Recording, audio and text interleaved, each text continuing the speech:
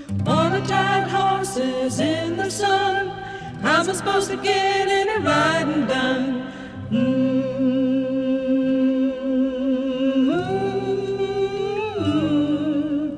On a tired horses in the sun, how am I supposed to get any riding done?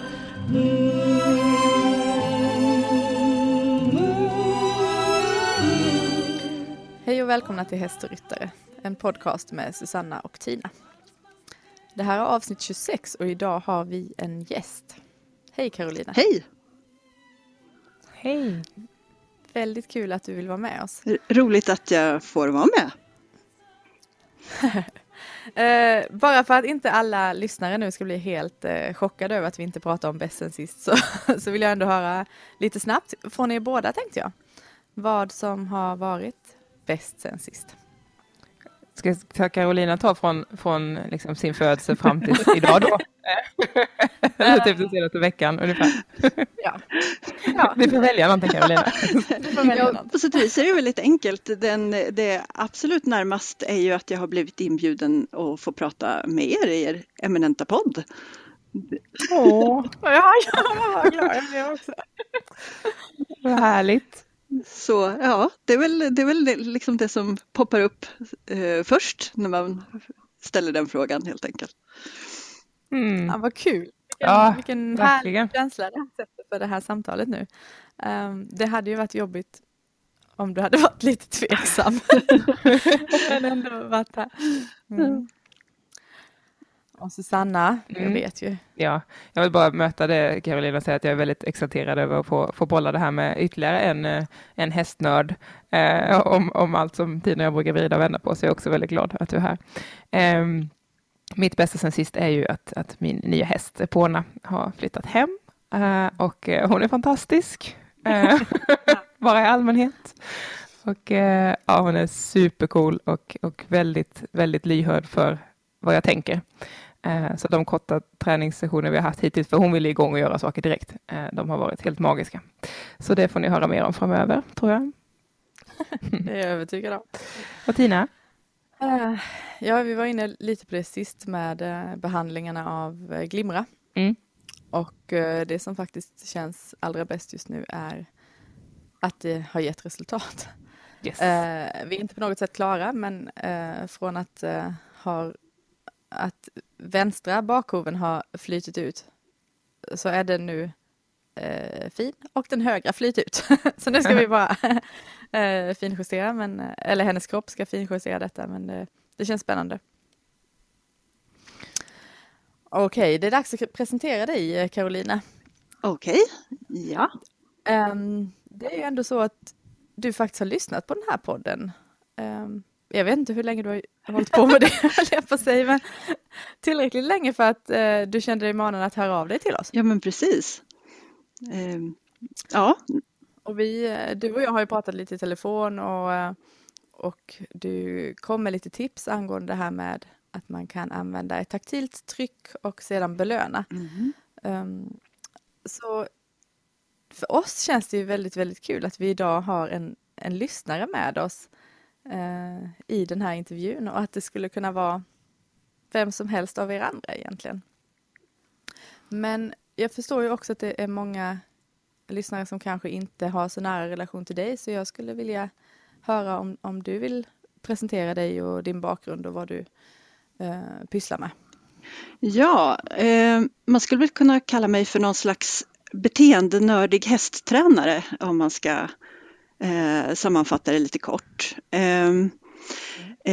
Jag jobbar väldigt mycket med att lära ut träning som är byggd på en förståelse för beteendeanalys. Och anledningen till det är att när jag pluggade beteendevetenskap, som ju är min primära bakgrund kan man väl säga, och det här var någon gång strax efter millennieskiftet, så upptäckte jag att jag satt inne på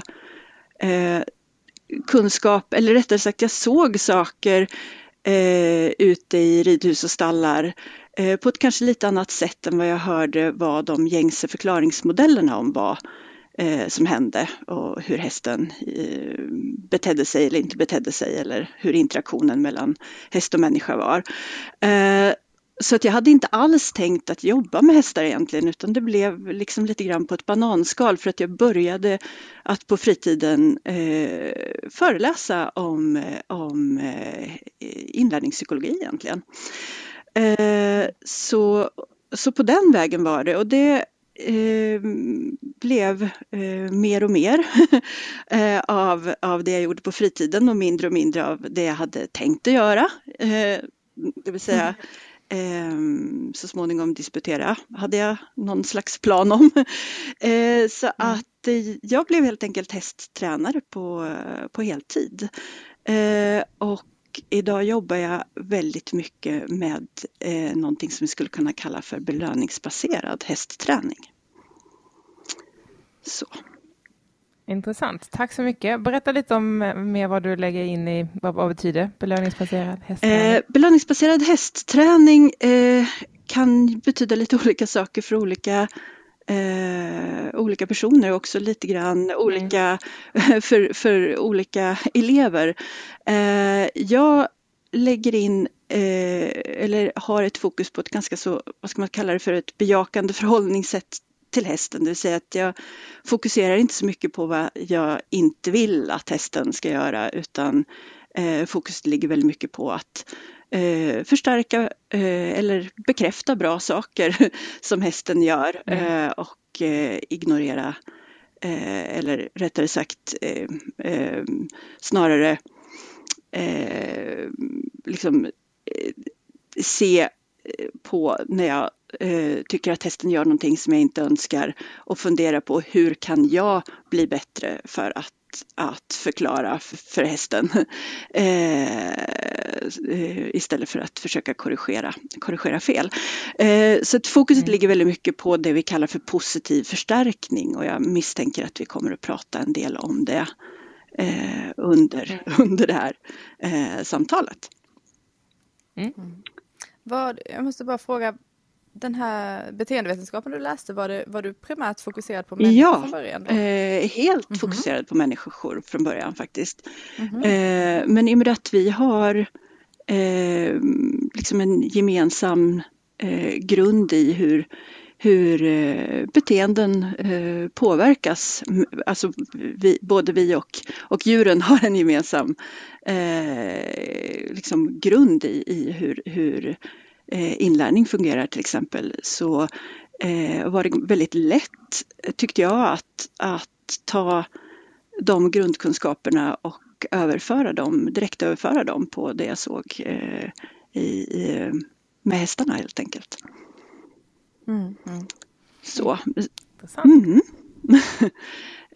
Sen när jag bestämde mig för att jag skulle jobba med det här, då har jag också valt att läsa in en del etologi och även en hel del liksom rena djurträningskurser och utbildningar.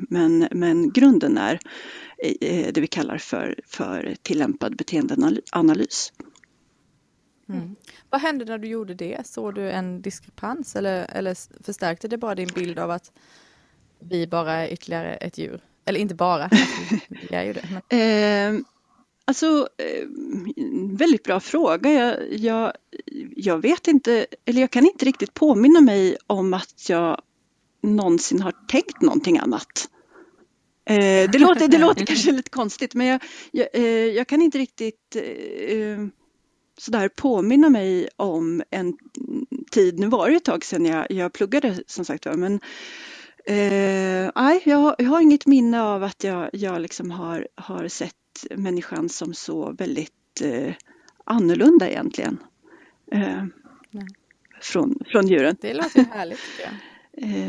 Det är klart att vi har väl kanske en väldigt utvecklad förmåga till abstrakt tänkande och så, men precis som djuren så handlar det ju väldigt mycket om att vi är anpassade till den miljö vi lever i helt enkelt.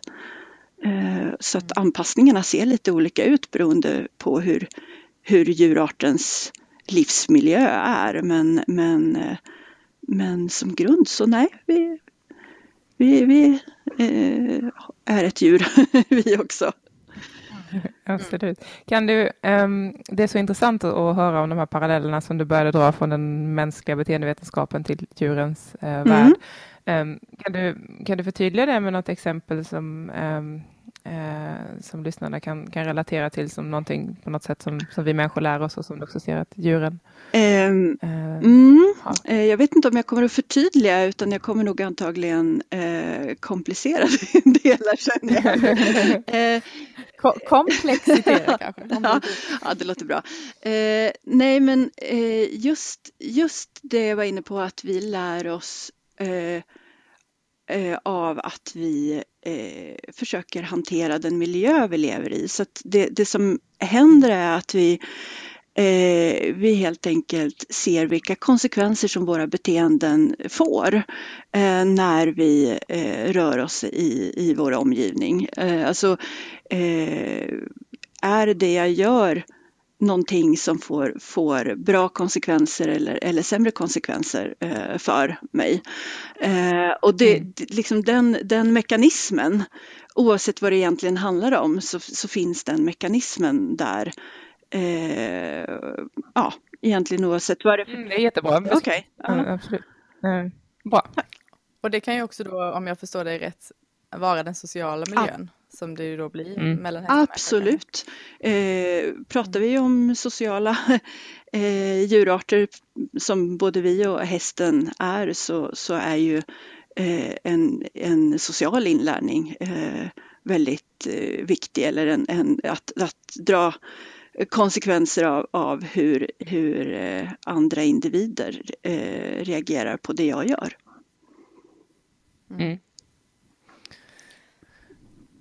Du fick ju en handske kastad till dig, som du så fint uttryckte det här när vi pratade innan i förra avsnittet. Ja, jag lyssnade på ert förra avsnitt med lite skräckblandad förtjusning där.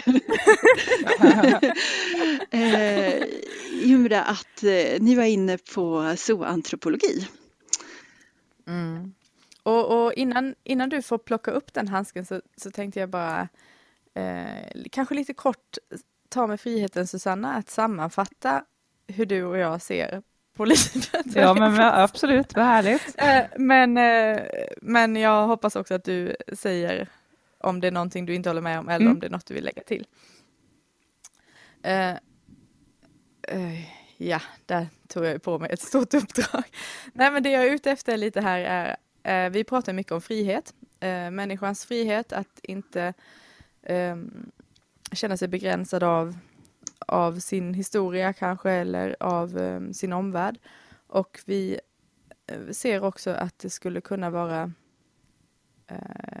bra för djuren att ha så mycket frihet som möjligt. Och när vi mer och mer börjar definiera den här friheten så handlar det mycket om att individen själv ska ha friheten att välja vad den tycker är viktigt. Om det nu är att gå på lösdrift eller bo i box eller träna jättemycket tillsammans med sin människa, eller gå ut och äta gräs tillsammans med sin människa, eller helst utan sin människa, eller vad det nu är. Men vi utgår någonstans ifrån ett frihetsbegrepp och sätter väldigt stort värde på individen.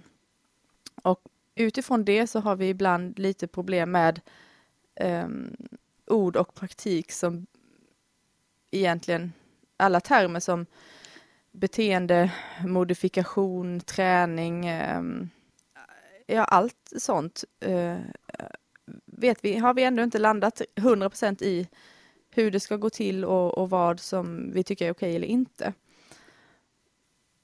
Ja, nu släpper jag in dig, Susanna. Det var en början. Absolut, det är en jättebra sammanfattning, för att vi är väl där att om frihet ska vara det högsta värdet och att individen ska vara den själv vill vara, utan att vi är inne och petar på vem den är. Då är frågan vad kan vi göra med hästen för att det ska kännas som att allt det behålls.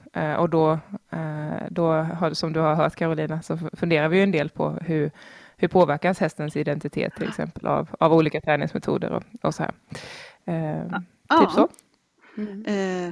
Och det som de då säger sen i boken, de är ganska kritiska till allt vad operantbetingning är. Och vad var operantbetingning? Ja, det får ju Carolina förklara såklart, för det gör hon inte mig. Men välj nu hur du vill göra, om du vill plocka upp handsken direkt eller om du vill kommentera det som jag precis har sagt. Men jag vill ändå säga det för att ge någon form av plattform för det här vidare samtalet. Jättebra. Oj, vad spännande. Ja, till att börja med så tycker jag också att och någonting som jag uppskattar väldigt mycket med den här mer zoantropologiska inriktningen är just fokuset på det här med att hästen ska uppleva att den har kontroll, egen kontroll över sin situation och också att uppleva möjligheten till fria val. Sen så kan man ju, och det ska vi försöka undvika kanske idag, diskutera hur fria våra val egentligen är, men då börjar vi ju verkligen att försvinna iväg in i filosofiska rummet kanske istället.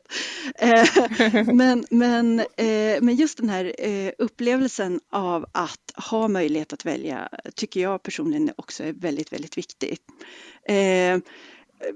Dessutom just fokuset på att se hästen som individ istället för att se hästen som något slags medel till ett eget självförverkligande för oss som människor. Utan att faktiskt uppskatta hästen för den fantastiska individ den är någonting som jag håller väldigt mycket med om. Och också någonting som jag lägger väldigt stort fokus vid även i mitt förhållningssätt till hästen, eller försöker lägga väldigt stort fokus vid att just det här med egen kontroll och utveckla en kommunikation där hästen kan uttrycka sina önskemål. Däremot, och här kommer då det här däremot, så reagerar jag lite grann på hur, nu ska vi se, nu har jag tappat hans namn så oprofessionellt. Men du, det visste ju inte vi. Nej, men han heter ju något på Fran, det börjar på Fran någonting. Och frun heter José i alla fall. Ja, och han heter nog Francesco. Ja, precis, stämmer bra. Det jag reagerar på när han pratar om operant inlärning, och då kommer vi till detta begrepp då, som helt enkelt innebär att vi opererar i vår omgivning, alltså vi lär oss av att vad våra beteenden får för konsekvenser i den miljö vi befinner oss i. Det är egentligen det som är operant inlärning, att våra beteenden kan bli förstärkta av miljön som vi finns i. Alltså Jaha, så då kanske man kan dra det så långt som att det behöver inte ens vara andra individer där, utan att våra handlingar kommer att påverkas av vilka konsekvenser de får i miljön. Det är liksom en del av livet. Det är som gravitation. Det är nästan en naturlag. Ja, jag håller helt med dig. Jag skulle vilja säga att vi är varandras miljö. Så att det innebär ju att om det är en annan individ eller om det är någonting annat i miljön som påverkar beteendet kanske inte spelar så stor roll. Det är liksom olika aspekter av individens miljö. Men då tänker jag så här, om jag får hoppa in, att nu vet jag inte riktigt hur han tänker, men vad jag tänker när vi pratar om detta är ju att vi kommer alltid påverka varandra. Så fort vi interagerar eller inte interagerar så kommer vi påverka varandra. Absolut. Men det jag kan reagera på då i inlärningssituationer är ju huruvida jag har då en medveten agenda kring hur jag ska forma min häst. Ja. Jämfört med om jag inte har det. Ja. Och det är väl det som jag också håller på att bolla. Liksom, är det mer frihet i att jag inte har det? Utan att jag försöker att bara vara så neutral jag kan. Jämfört med att jag går till hästen med ett motiv. Liksom. En egen agenda. Alltså, eller jag skulle kanske vilja vända på det och säga att ju större möjligheter, ju större liksom, ju bättre vi är på att veta hur vi ska påverka en annan individ, desto större ansvar har vi någonstans att reflektera över vad det är vi väljer att försöka påverka och hur vi gör det. Så att det handlar liksom inte för mig om vi påverkar utan mer ligger det här i den andra individens intresse. För det är ju väldigt lätt hänt att om vi pratar träning att vi kan bli väldigt duktiga på att liksom påverka hästen till att göra det vi vill. Men frågan är dels påverkar vi hästen på ett sådant sätt så att det faktiskt ligger i hästens eget intresse. Alltså är det här någonting som är bra för hästen, inte bara kanske kortsiktigt utan vi har ju också ofta en möjlighet att fundera på är det här bra för hästen i det långa loppet? Då tycker jag det är jättespännande att fundera på hur vi gör den avvägningen, eller hur gör du den avvägningen och blir det olika då för olika hästar? Det är en rätt så självklar fråga, men då, berätta lite hur du gör den avvägningen. Jag tänker, alltså det blir ju lite olika för olika hästar av till exempel sådana skäl som vad som jag upplever kan kroppsligen vara bra för dem. Men det handlar ju också väldigt mycket om sådana saker som att jag har satt hästarna i en väldigt, vad ska man säga, på sätt och vis konstlad miljö för dem. Ja, det är klart att alla de här grundläggande behoven är ju det absolut viktigaste, liksom att tillgodose att de har möjligheter att röra sig på tillräckligt stor yta, har flockmedlemmar, får möjlighet till långa ättider och alla de här sakerna. Men hur den är så är de ju ändå, även om de har alla de här sakerna, så är de ju satta i en miljö som ändå är väldigt styrd av oss människor. Ja, men ta bara en sån sak som att vissa saker kommer vi att vara tvingade att göra mot dem. Troligen i deras upplevelse så att säga emot dem. Det vill säga vi vill vaccinera våra hästar. Vi vill hålla på med hovvård och sådana saker. Och när det handlar om den typen av saker där vi gör saker som kan vara potentiellt obehagliga för hästen, då upplever jag att jag har ett ännu större ansvar att se till att det görs på ett sådant sätt så att hästen upplever att den har kontroll över sin situation och så. Så att jag lägger upp, jag tränar hästen till att få det här att fungera, men jag lägger upp träningen så att hästen upplever att den har ett val, att den upplever att den har kontroll över situationen och så. Sen är det väldigt lätt hänt att man, tror jag, tänker att vilken rätt har jag i övrigt att, vad ska man säga, manipulera min häst till att göra saker. Är jag lite inne på det ni har liksom vänt och vridit lite grann på. Men för mig är egentligen att påverka beteenden eller att manipulera beteenden eller vad vi nu vill använda för någonting, ett ganska så neutralt begrepp. Vi tänker hemskt lätt på det som att det är någonting som vi tar oss friheten att göra mot någon annan. Men beroende på hur vi gör det så kan det ju vara någonting som den andra individen upplever som väldigt trevligt också. Ta till exempel att jag sitter här och pratar med er i podden.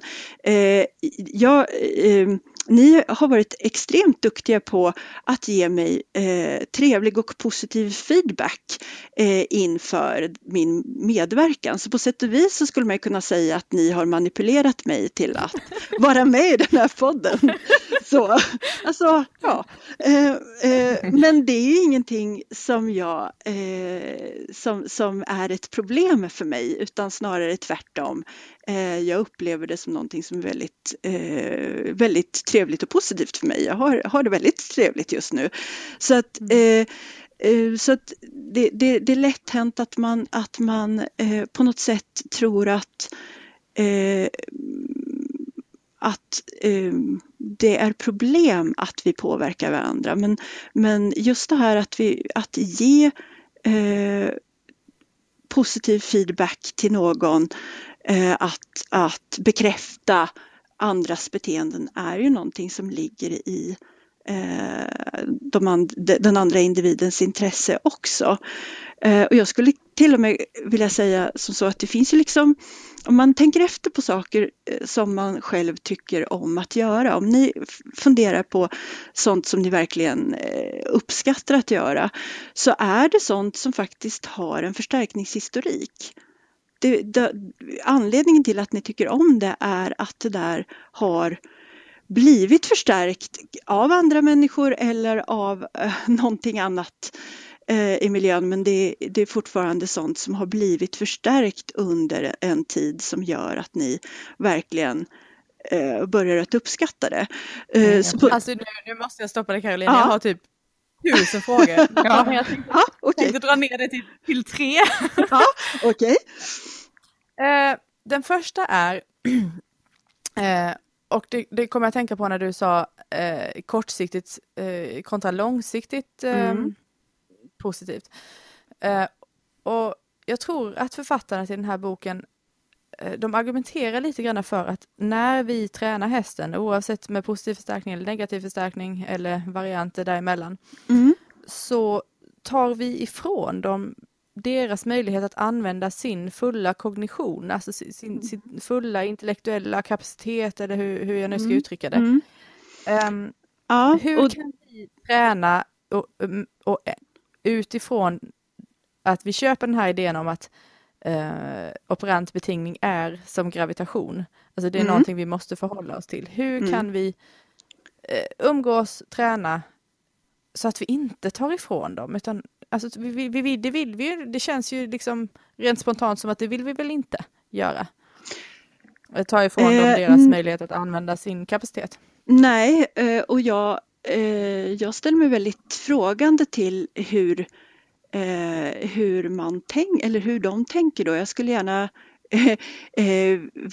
vilja föra den diskussionen med författaren, därför att jag tror att man tänker det som att man förstärker någonting väldigt, vad ska man säga, att man gör det väldigt mekaniskt, och att man förstärker, låt säga att hästen lyfter upp en hov och så står man och förstärker det och repeterar det och får en häst som svarar väldigt mekaniskt på saker. Jag skulle vilja säga att om vi förstärker kreativitet, så får vi kreativitet. Alltså uppmuntra oavsett om vi pratar om en människa eller en häst, uppmuntra utforskande beteenden, uppmuntra saker som är påhittiga eller kreativa, och vi kommer också att se mer av påhittighet och kreativitet hos individen. Så att det är liksom det är lite grann en fråga om vad vi väljer att ge feedback på till den andra individen. Tror du att de ser på till exempel positiv förstärkningsträning eller belöningsbaserad träning som en, om man nu får använda väldigt generaliserad bild av en klickertränare och en hund, och det är oerhört systematiskt och man får väldigt, vad kallas det här, man har det på, alltså på signal, jag har glömt ordet, men alltså tror du att det är den bilden de har? Ja, förstår du då? Ja, absolut. Jo, men jag tror att man då ser framför sig ett försök att på ett annat sätt än kanske med korrigering, men likväl ett försök att kontrollera den andra individen med hjälp av förstärkning. Och det skulle du säga att så jobbar inte du, utan på vilket sätt ser din strategi eller ditt tillvägagångssätt annorlunda ut? Alltså, väldigt svårt att säga generellt, därför att det ser extremt olika ut. Jag tror att man kan se ganska så mekanisk träning även hos mig, och framförallt när det handlar om att lära ut hur, alltså framförallt när jag undervisar, att lära ut hur beteenden påverkas, alltså att jag försöker lära ut teknik i hur man tränar. Lite grann som om man tänker sig att man ska lära ut ett språk och vi faktiskt tragglar en del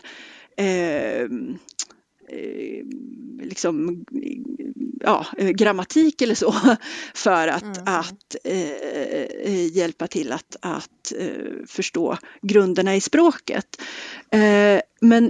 Men det jag försöker att göra så mycket som möjligt, det är att jag framförallt tar med mig tanken upplever hästen i det här läget att den har ett val. Det vill säga att jag inte försöker att kontrollera och hålla hästen på plats så att säga med min träning, utan att jag känner att blir hästen frustrerad eller är ointressant eller så har hästen möjlighet att gå därifrån.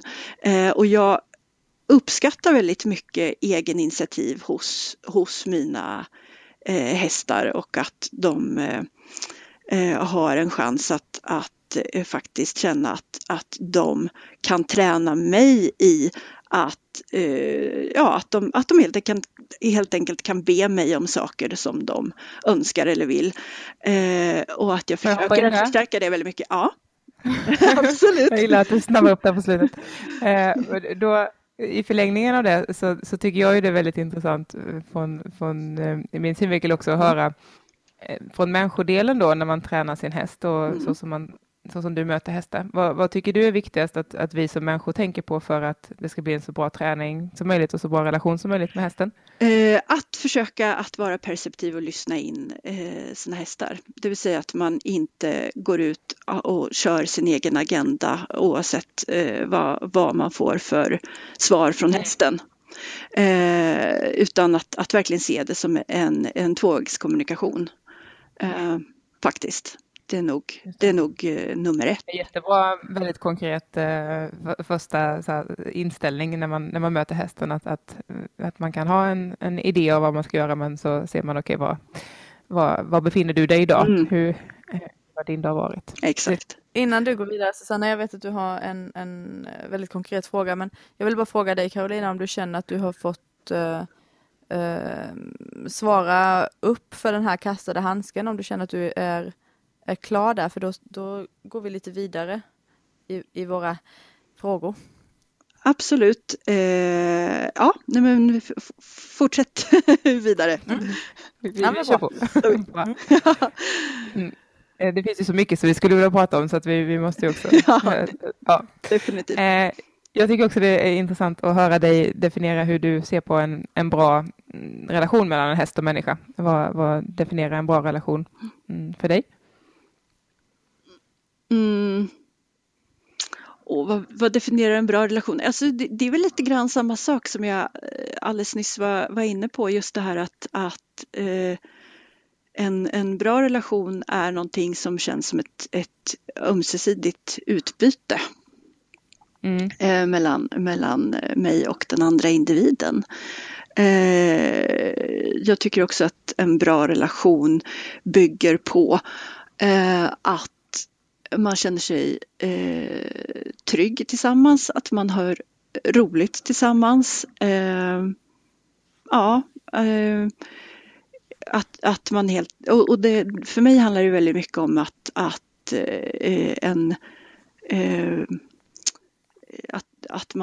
man skapar en förstärkningshistorik tillsammans.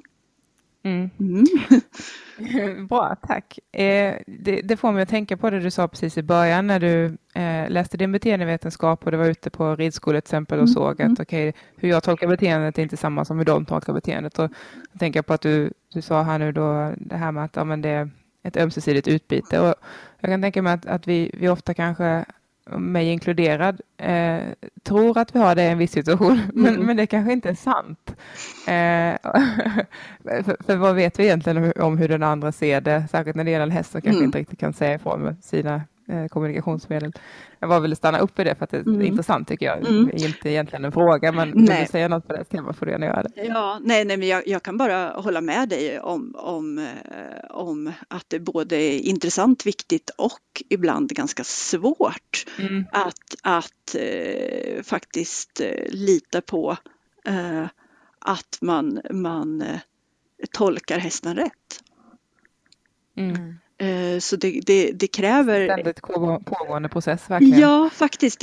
Jag tror att det kräver att man känner en viss ödmjukhet inför det och inte liksom stannar upp och tycker att man själv har alla svaren, utan att man faktiskt fortsätter att undersöka och fundera på de frågorna.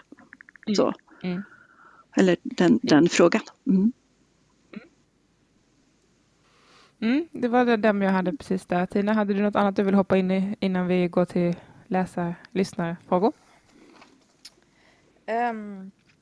Ja, jag vill ju som vanligt ändå gärna höra vad som du arbetar med, om man säger att var går gränsen för det du gör? Känner du att ditåt vill jag inte gå, eller det här gör jag nu, men tror jag att jag kommer göra det om ett par år eller om 5 år? Alltså vad är de här svåra ställningstagarna?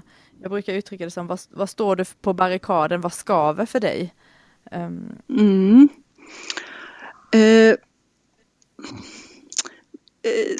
Alltså det här är ett otroligt stort ämne.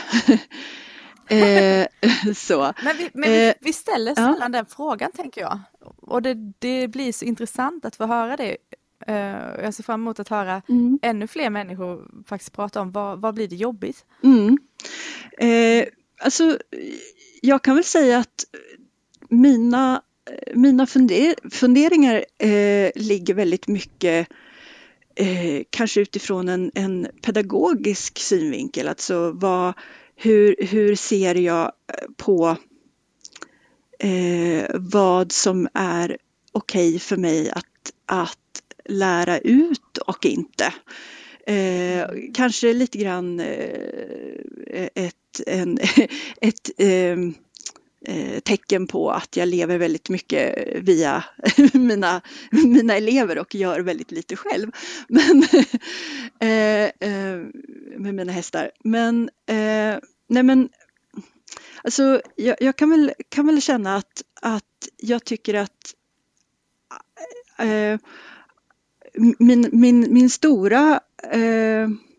mina stora frågeställningar ligger ju var jag sätter gränsen för där jag tycker det är värt att gå in och se om vi kan göra saker lite bättre. Alltså ibland så om jag ska vara lite konkret då, så ibland så får jag ju frågor om jag kan hjälpa till med att jobba med hästar som har beteenden som är väldigt problematiska i sammanhanget. Då. Att vi har hästar som visar konfliktbeteenden, som kanske bockar, sparkar eller biter eller vad det nu kan vara för någonting. Och det där är ju verkligen någonting som varken är bra för hästen eller människorna i det sammanhanget. Men för mig så handlar det väldigt mycket om den här alltså problematiken i hur etiskt det är för mig att gå in och försöka liksom lappa och laga om jag ser att en häst som lever i en väldigt problematisk miljö där man helst skulle vilja se till att släppa ut den på tillräckligt stor yta, ge den hagkompisar och så vidare. Och ska jag verkligen försöka göra det, alltså ge mig in och göra någonting i de fallen. Ja, också någonting som vi funderar mycket på. Pratar du då med dem om orsaken eller absolut. Du går på symptomen? Ja. Nej, det måste jag göra. Det skulle vara väldigt oetiskt av mig att inte göra det. Men ibland så finns liksom inte riktigt utrymmet hos ägarna att göra så mycket bra som de skulle kanske vilja för sin häst, även om de liksom vet om att grundproblematiken kanske ligger i att de inte har den hästen ihop med andra hästar och att det antagligen i sig kanske skulle kunna lösa väldigt mycket av problemet. Så det handlar så väldigt mycket om, alltså mitt huvudbry, mina frågeställningar handlar ju väldigt mycket om hur jag egentligen möter de hästägare som jag träffar och hur jag kan lyssna in var de är i sina funderingar och sin process. Därför att jag tycker att man behöver någonstans utgå därifrån och inte liksom komma ut med någon slags, vad jag själv tycker är en idealbild av hur jag skulle vilja att det ser ut. Så där tror jag mina grubblerier ligger väldigt mycket. Det låter väldigt intressant också tycker jag. Vad intressant, det känns som att vi skulle kunna prata hur länge som helst. Men jag tänker att vi ganska också närma oss de här lyssnarfrågorna som vi fick. Vi har ju fått några stycken på vår Facebook-sida. Vi kommer inte hinna och prata om alla här nu, men Carolina har varit vänlig nog också berätta att hon kan gå in och svara på frågorna på vår Facebook-sida. Så ni som inte får svar här nu i podden får jättegärna gå in och läsa på vår Facebook, Hästryttaren podcast med Susanna och Tina på Facebook. Känner du, jag vet att du har läst frågorna Carolina, nu kanske du inte har dem framför dig. Känner du att det var någon specifikt av dem som du gärna skulle vilja bemöta här i ord? Så kan jag läsa upp den för dig så du har den. Liksom, kommer du ihåg vad den gällde? Ja, eller ska jag bara jag tror egentligen att jag skulle kunna svara lite mer övergripande på liksom temat.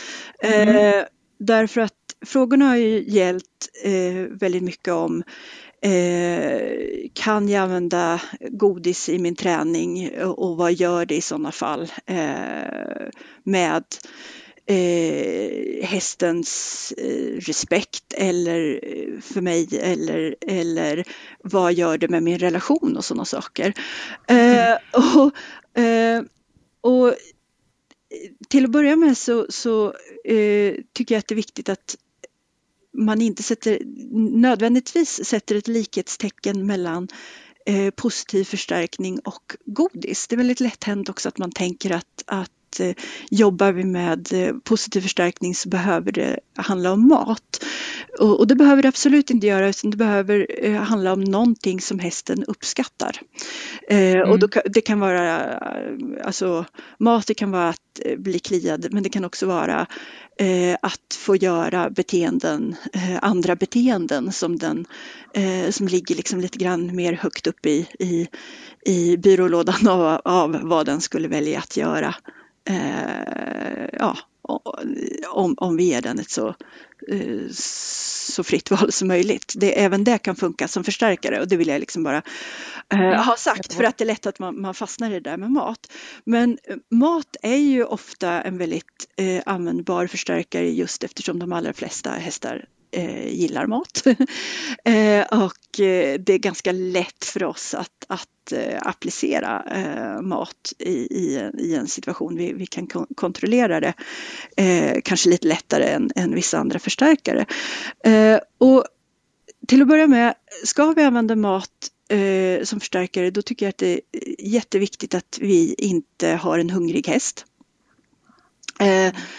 Så att det blir väldigt, väldigt laddat kring maten. Alltså, jag tycker överhuvudtaget att det är ett problem att försöka plocka bort saker som hästen har ett behov av för att vi ska kunna använda det som förstärkare sen. Utan det är liksom viktigt att hästen verkligen har tillgång till maten i normala fall.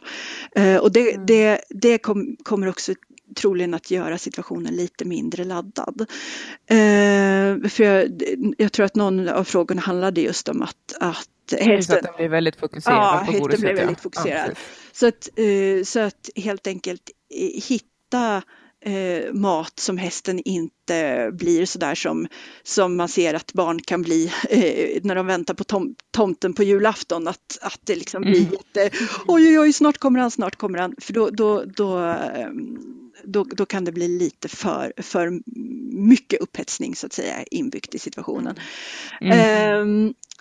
Så det är liksom en del av det. Sen det här med vad det gör med relationen. Det är ju väldigt svårt att liksom svara generellt på. Men mer än att ju mer positiv eller trevliga upplevelser vi har tillsammans med hästen, desto mer förstärker det relationen. Så under förutsättning att hästen verkar uppskatta situationen så kommer det troligen att stärka relationen. Sen tycker jag att det är väldigt trevligt att inte bara ha aktivitet ihop med en häst, utan att vi kanske har också mer bara vara tid för att få ytterligare en dimension i vår relation med hästen. Men det är liksom någonting man kan resonera och prata länge med. Men jag ser inte mat som ett problem för relationen, att just den här känslan av att hästen börjar betrakta oss som en godisautomat, utan det har mer med att göra hur vi använder maten, och framförallt att vi inte liksom hamnar i det här läget att vi försöker undanhålla hästen mat. Alltså vi försöker kontrollera beteendena genom att undanhålla maten, utan vi försöker sätta upp situationen så att hästen har så lätt som möjligt att lyckas, så att vi inte bygger in en massa frustration i situationen. För det är väl det som är kanske en av de största fallgroparna som jag ser det, om man vill använda godis som belöning, att det är väldigt lätt hänt att vi råkar bygga in en frustration hos hästen därför att den vill ha godiset, men den har liksom inte riktigt förstått leken. Men det här angränsar lite grann till eller det börjar liksom luta lite grann mer åt en kurs belöningsbaserad hästträning 101 här, utan utan jag tror att den typen av frågor är nästan lättast att svara på direkt där jag får en dialog med frågeställaren, tänker jag. Så fast jag tycker det var väldigt bra svar till alla de där tre. Ja, men det berörde i alla fall. Så egentligen vad vi har kvar av lyssnarfrågorna är ju frågan kring om du använder någon negativ förstärkning, och en tjej som undrade liksom att vissa som använder belöningsbaserat som ändå tar vissa negativa förstärkningsmetoder för att få det tryggare och säkrare. Ja, just det. Bland mina elever så ser det väldigt olika ut. Jag har liksom lite grann ett behov av känner jag, att försöka anpassa träningen utifrån vad som är görligt för den enskilda eleven. Men som generell princip så tycker jag inte att blanda positiv och negativ förstärkning är för träning av ett enskilt beteende. Alltså att vi både har att göra rätt innebär att vi lägger till någonting trevligt, men om djuret inte gör det vi har tänkt oss så finns det en korrigeringsrisk. Den blandningen när vi tränar ett och samma beteende tycker jag inte är till fördel. Det är väldigt lätt att vi devalverar värdet av den positiva förstärkaren eller gör träningen faktiskt mer otydlig på det sättet, skulle jag vilja påstå. Så att det är ingenting som jag förordar. Alltså, om vi pratar otrygghet mellan häst och människa innan man har liksom lärt sig det nya språket, för jag skulle vilja säga att det kan lätt jämföras med att lära sig ett nytt språk, att få det här att fungera på ett bra sätt om man är van vid att träna på ett annat sätt sedan tidigare.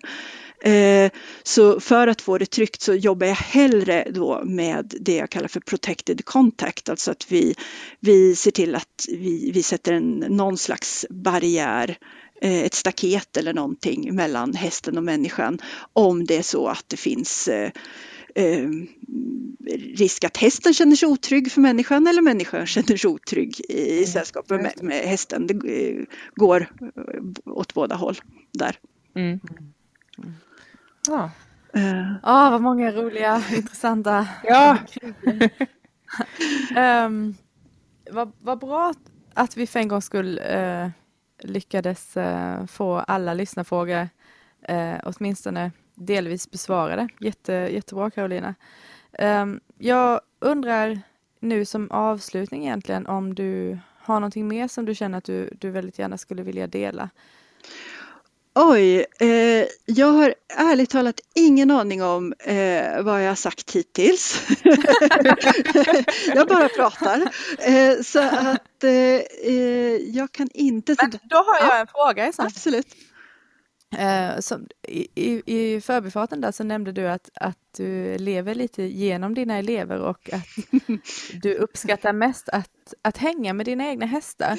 Och jag vill gärna fånga upp det lite grann därför att det är ju någonting som jag själv också upplevt faktiskt som ett antal år nu som först då parellinstruktör och vad det nu landar sen att ibland så lever man inte som man lär utan när det kommer till ens egna hästar och den relationen så är vi så oerhört glada för våra djur att det blir inte så mycket faktisk träning. Det finns inte så mycket att visa upp. Hur tror du att det kommer sig att vi båda har hamnat där? Varför blir det så? Är det bra eller dåligt? Eller är det bara bra? Och jag ser precis samma sak hos många av mina elever också. Att man kanske har initialt någon tanke om att man vill att man har ett mer av ett målfokus, men ju mer man börjar uppskatta bara varandet med hästarna, desto mindre eller att man på något sätt också känner att man får tillåtelse till att inte ha med sig den här de prestationskraven hela tiden. Så tror jag att det gör att i alla fall jag och jag vet att många av mina elever med mig får att det blir liksom en ganska stor lättnad i det och att man känner att att man faktiskt kan få få uppskatta hästarna för de är. Alltså, med det är inte sagt att jag ser något etiskt problem med träning. Jag tror till och med att det kan vara berikande för både häst och människa att träna om det görs på ett bra sätt. Men jag tänker lite grann på någonting som ni var inne på förra gången. Just det här uttalandet som man hör ibland, vad använder du din häst till? Där man ibland har lust att ställa motfrågan, ja, vad använder du din fru och dina barn till? Alltså, och det är väl lite så jag ser på det också. Kring det här med att man kanske har taggat ner lite grann på den här känslan av att man nödvändigtvis vill åstadkomma så mycket med hästarna, utan att det handlar mer om att bara vara liksom. Ja, det är så härligt att höra det uttalandet av dig, och också något vi pratade lite kort här innan vi började spela in, när jag frågade vad du tycker är roligast att göra med dina hästar. Det var det att hänga med dem. Så men de är så fascinerande, olika individer allihop, och det är ett sånt härligt gäng att umgås med liksom. Så. Ja, det är ett väldigt fint uttalande att avrunda med, tänker jag. Att bara den känslan. Carolina, kan inte du berätta lite var man hittar dig om man vill veta mer om dig och det du gör, så lyssnarna kan veta det? Absolut. Jag har en hemsida som har e-postadress www.carolinafransson.se, och jag och min man driver ett litet företag som heter OHR Utbildning, som också har en hemsida, ohr.se, så där går det bra att hitta mig och att kommunicera med mig om man vill. Jag finns också på Facebook som under Carolina Fransson. Fint. Ja, vad underbart samtal. En timme kan gå väldigt fort. Ja, tack så jättemycket Carolina för att du ville vara med. Ja, tack. Och dela lite med oss. Tack för att jag fick komma. Jätteberikande det här, tycker jag. Och förstärkande. Absolut. Precis. Och tack alla ni som lyssnar. Ja, tack. Tack. Hej då. Hej då. Klippa innan hej då. Horses in the sun. I was supposed to get in and ride and run.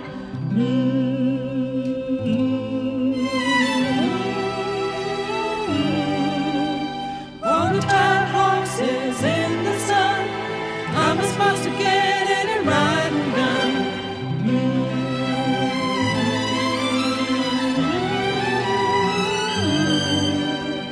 All the tired horses in the sun. I'm supposed to get in and ride and run.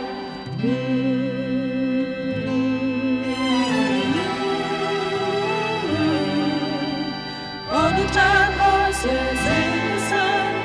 I'm supposed to get in and ride and run.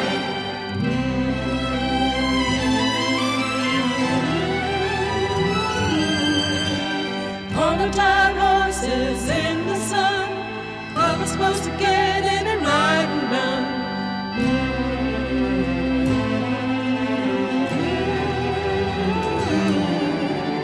All the tired horses in the sun. I was supposed to get in and ride and run.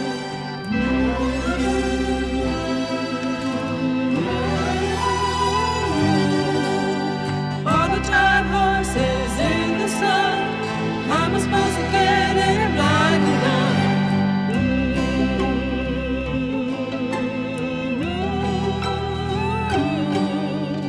All the tired horses in the sun. I was supposed to get in and ride and run.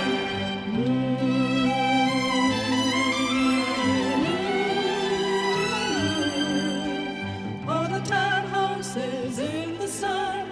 I was supposed to get in